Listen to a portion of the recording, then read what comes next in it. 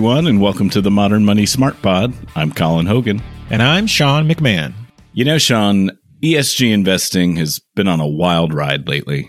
It certainly has. You know, after being the darling of the investing world and attracting record amounts of capital, questions are now starting to be asked about the efficiency and even the legitimacy of some ESG metrics and trends. And as you've probably heard, policymakers in some GOP strongholds here in the U.S. are even trying to punish investment firms that embrace certain ESG principles. Yeah, you know, sometimes it's hard to differentiate the signal from the noise, but our guest today is going to help us sort through the noise and give us an update on where things stand when it comes to capital flows and the energy transition. Luiza de Moro is the head of energy transition at Bloomberg NEF, and she's going to walk us through a pair of reports that the team at BNEF recently released. One is their annual Power Transition Trends report, and the other is a special look at the state of clean energy funding in emerging markets and developing economies. After all, we are talking about some serious amounts of capital. In 2021, there was roughly $785 billion deployed at the global level for energy transition technologies. And despite all the anti-ESG noise, there are still tons of financial firms that are looking to invest in green bonds and other areas of sustainable finance. For sure. Luiza is going to explain how the private sector has become more and more willing to deploy capital to emerging markets, but investors are looking for certain country-specific and project-specific criteria before they go all in. This should be a great conversation. But before we get rolling, here's a quick word from the exclusive sponsor of today's episode, MFS Investment Management. Low returns, volatility, risk. Today's bond markets can be challenging for institutional investors. At MFS Investment Management, our disciplined yet flexible, active, 360 fixed income approach allows us to navigate changing markets, striving to drive long-term returns across market cycles. To learn more, visit mfs.com/fixed income.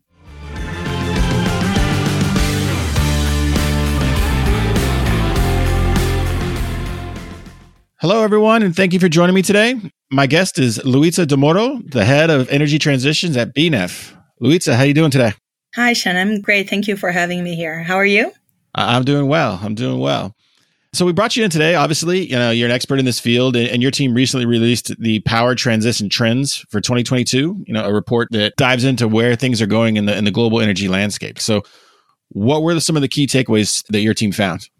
This is a report that we launch every year with, as you mentioned, looking at where we are and where we are going in terms of transition of the power sector. This report came with like a bittersweet taste and includes really bad, but also good and promising news. The bad news is that the world recorded an unprecedented spike in coal generation. Coal generation jumped 80.5% between 2020 and 2021. And this is quite sad because when the pandemic started, the globe was hoping that we'd actually see generation from fossil fuel technologies and emissions going down, which it has proven to not be true. There are a few main reasons why we saw coal generation going up significantly last year. The world has started rebounding from the pandemic really quickly, and there was a need to provide and supply this growing demand. Coal was a solution in many cases. We also saw in 2021 much lower hydro generation due to droughts in many countries around the world. And of course, we started seeing gas prices going up. So many countries saw coal as a solution to just lower the cost of generating electricity. And this, of course, sadly led to a significant increase in emissions, which was a direction that was the opposite of what most people were actually hoping to see, right? When the pandemic started. That was like one of the bright sides of the pandemic in 2020 that ended up not really happening. So what was some of the good news that your team found from the report? The good news relates to renewables. So renewables, specifically wind and solar, saw some milestones in 2021. And one of them is that for the first time ever, wind and solar together were able to supply 10% of all power produced in the globe in 2021. And this is a huge milestone, a bit far from where we actually need to be, but it shows that we're actually progressing. And we also saw big numbers in terms of wind and solar capacity installed in 2021. So how much was that? How much wind was added around the world, wind and solar? At a global level, wind and solar accounted for about 3/4 of all capacity installed in the world. And we saw about, from all technologies, 360 gigawatts of capacity installed. So wind and solar together made up to about 270 gigawatts in 2021. And just for comparison, when we refer to those big numbers, this is almost 3 times the size of Mexico. So wind and solar together added almost 3 times the total capacity installed in Mexico today. So this is quite big. Yeah, of course. And so with all those news sources coming online, were there any regions or countries that led the way? Do you want to guess? Do I want to guess? Well, I mean, China. I would guess China, brought on a lot. Europe, Middle East. You're the expert here. I got some guesses, but you got the report. Well, Asia, over the past few years, Asia is always the half. Like no matter what we're looking at, Asia is going to be the half of the story, and China is always going to be about 1/3 of it. So I was right. Wait, my guess was correct. You're right. Yeah. Give me some credit. You're right. So both for generation, capacity installed, everything, Asia is about half of it. And China is about 30% or 1/3 of the total global. This is true for the annual generation in 2021. Asia is also, in a way, the driver of part of the bad news. So Asia is the region where we saw power demand growing the most in 2021 following the pandemic, while the world saw it growing about 5.5% from 2020 to 2021. Asia saw it growing 9%, and China alone saw it growing 10%. And Asia is highly fueled by coal. So that explains a lot of the growth in coal generation. On the coal side, together with China and India, US was the other driver of it, which is not good news considering that developed nations should be actually just being at the forefront of the transition. But on the renewable side, Asia is also driving and leading the way. So for 2021, for example, China and the US are the top markets for wind and solar additions. They are bigger than any other countries over the decade, but also last year. And for solar, they are followed by India, Brazil, and Japan. For wind, they are followed by Vietnam, Sweden, and Germany. So we saw the 2 big markets, China and the US at a global level, but we also start seeing some variety when we look at other countries that are becoming big markets for these 2 technologies. So are there any countries where there's just nothing going on in terms of developed countries where we should be expecting more? I know you kind of talked about how there's a plus and a minus to the story of China and the US and some other places, but who's kind of sitting on the sidelines? Is there anybody? The sad news is that the answer is most of them. While we see renewables, especially wind and solar, and especially solar actually, spreading to more and more countries every year, we still see in absolute numbers the deployments very concentrated on the big markets. When we look at emerging markets, including China, the story is about China. But if we exclude China from this picture, then the 10 big markets concentrate at least 80% of the total capacity deployment. And the other over 100 emerging markets just split the rest, even then not equally. And we have just launched a report looking at the state of energy transition in emerging markets and how to start mobilizing more capital to those countries.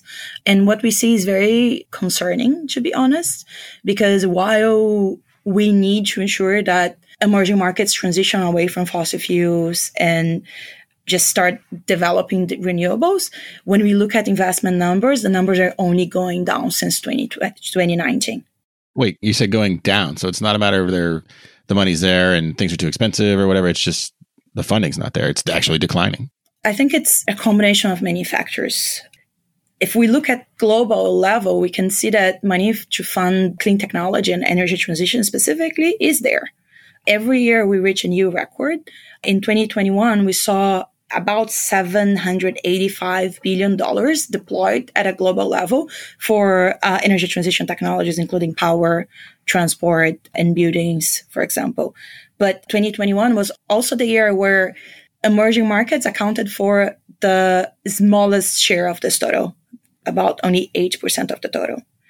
And those countries are responsible for a big share of global emissions. So if we don't start now focusing on those countries where demand is growing, that would attribute coal or fossil fuel capacity, and then accelerate the transition, we're not going to get anywhere close to staying below 1.5 degrees of global warming. You mentioned the global investments going down, but are there any other factors that are preventing some of those emerging markets from deploying more capital? I mean, is it really the cost of these things or a lack of supply chain or any factors like that? The thing is, it's not really the cost at all, right? When we look at cost of wind and solar, we see very clearly that at least in 2/3 of the world, those technologies, one of those technologies at least, is already the cheapest source of new power. So it's not about cost. But in many emerging markets, there is either lack of policy or barriers that artificially increase the cost of deploying those technologies, meaning that they cannot make use of the learning curves and the steep drop in technology costs. So I said it's not about the money not being there. It's really not. The money is there. Private sector is more and more willing to start deploying capital to emerging markets. But they need, and they will always need, some specific criteria related to country risk and project risk to be able to go in. And that's not going to change. That might become a bit more flexible over time, but it's not going to completely change. So what is needed there is to make sure that all the key stakeholders that are responsible for ensuring the transition do their job and focus on the areas where they can actually reach greatest potential. To provide more examples, it means like making sure that policymakers implement the policies that are fundamental to lower project risk, lower at least perception of risk, and provide clarity on the direction that the country has to go, while reducing some of those barriers which relate to infrastructure, for example, or to specific regulations that don't serve the market well. Development agencies, philanthropic organizations, and other international agencies have two jobs to do. First one is help some of those policymakers to implement the policies that we know that will start transitioning the market and open the market for those sources of private capital. And then once those are in place, they are the players that can help kick off the first projects, which will then lower project risk and welcome private investors to the market. We'll be right back. In today's complex bond market, it can be challenging for institutional investors to meet their fixed income goals. That's why MFS Investment Management's active 360 fixed income approach strives to capitalize on market volatility, seeking alpha to drive long-term results. To learn more, visit mfs.com/fixed income.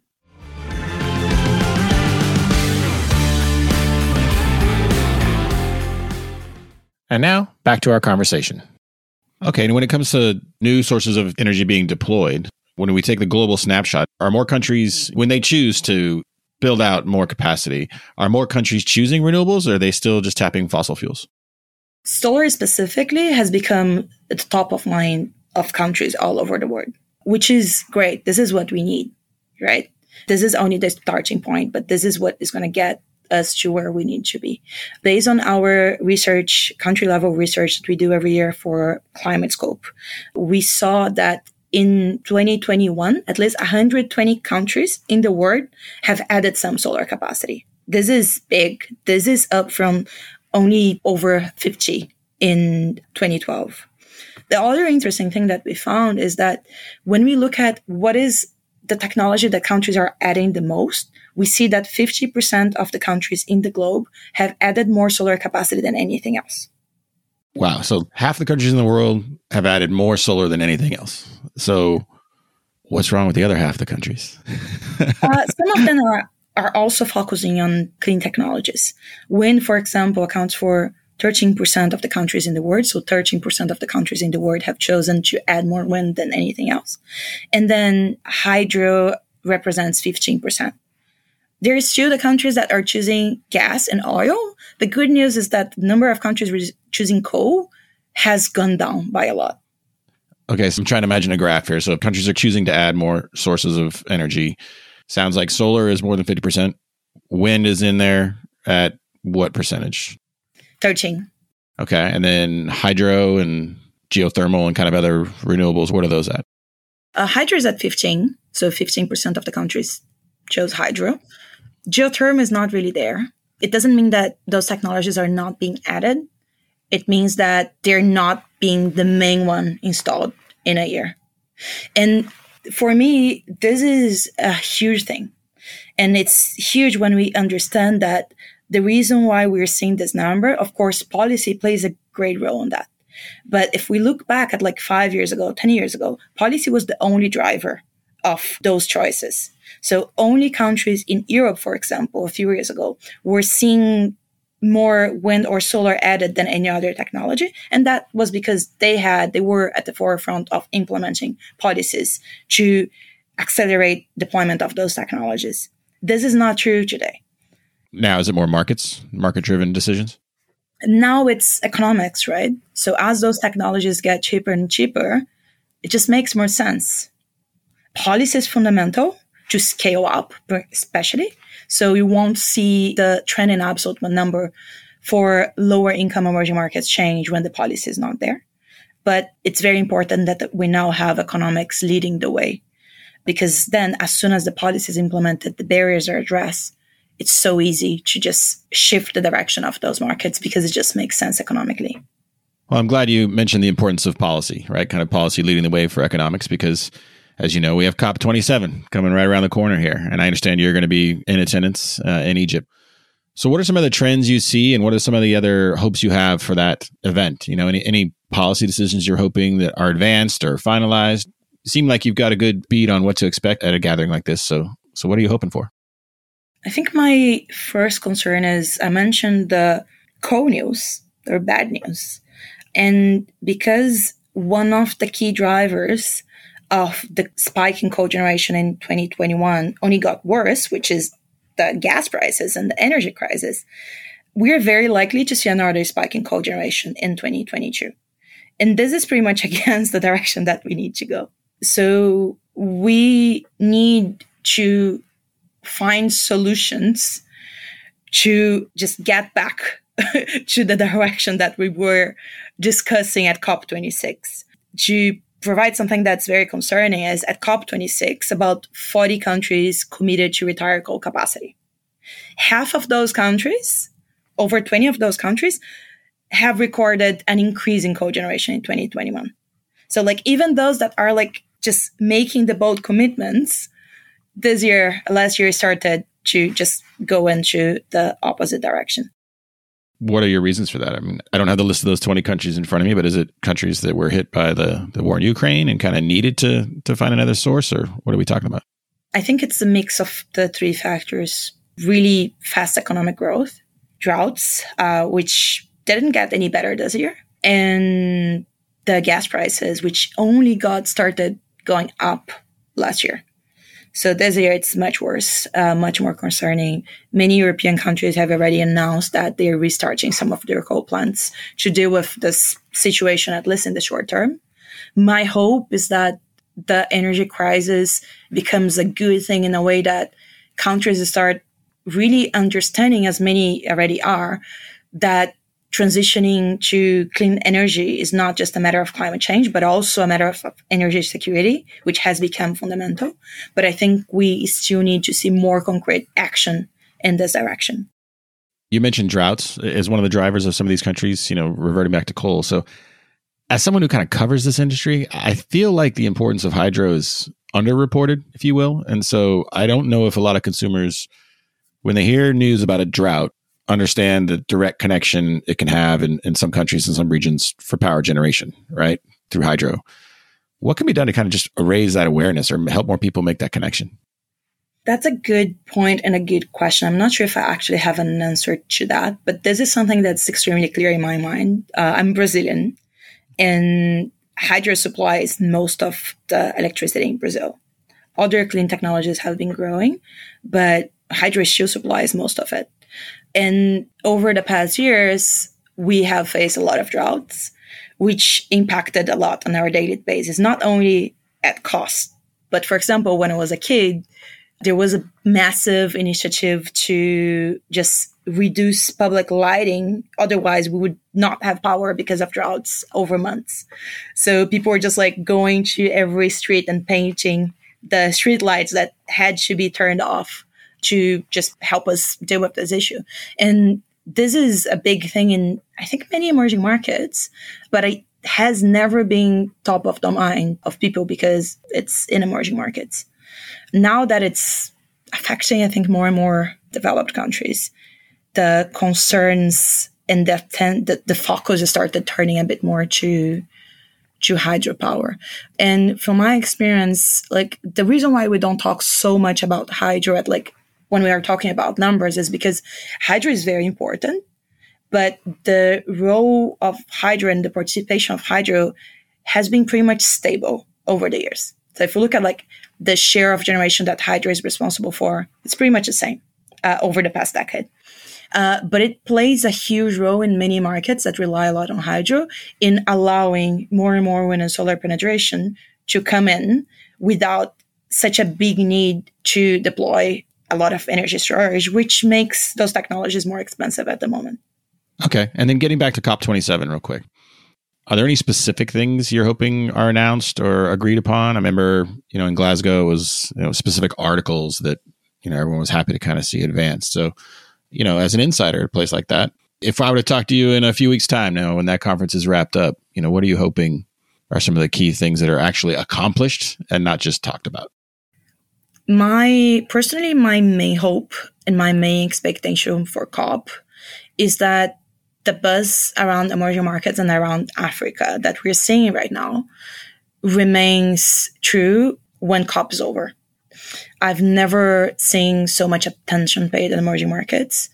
This is a good thing because we really need to make sure that we transition away from fossil fuels and into renewables in those countries.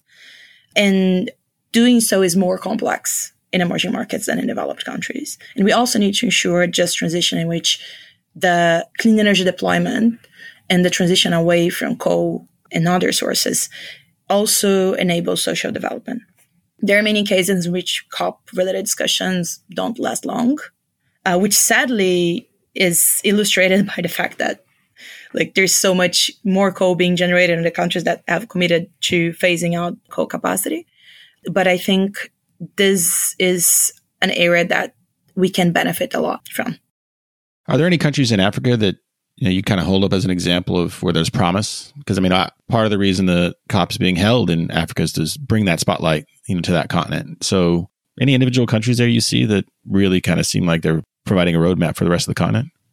We're looking very close at Africa right now, and we have always through many, many initiatives that we have here at BNEF.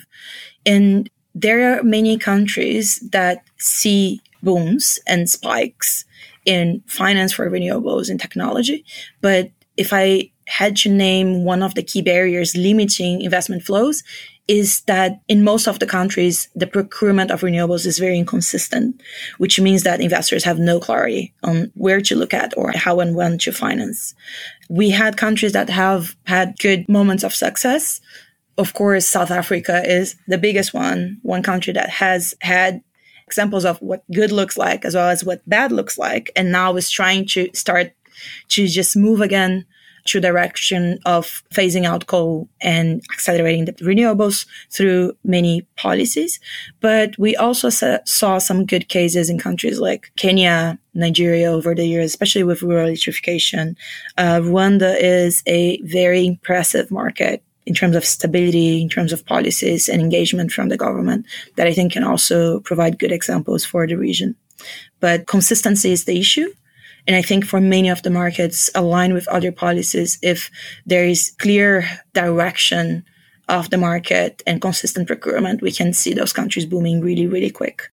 All right. Now, one of the things I like to do with guests on this show, Luisa, is to ask them for their bold predictions. And you seem like someone who's very well positioned to kind of see trends and see what people are going to be talking about, not only now, but in the future. So do you have any bold predictions on where we'll be with this transition, what this report will look like in, say, 5 years?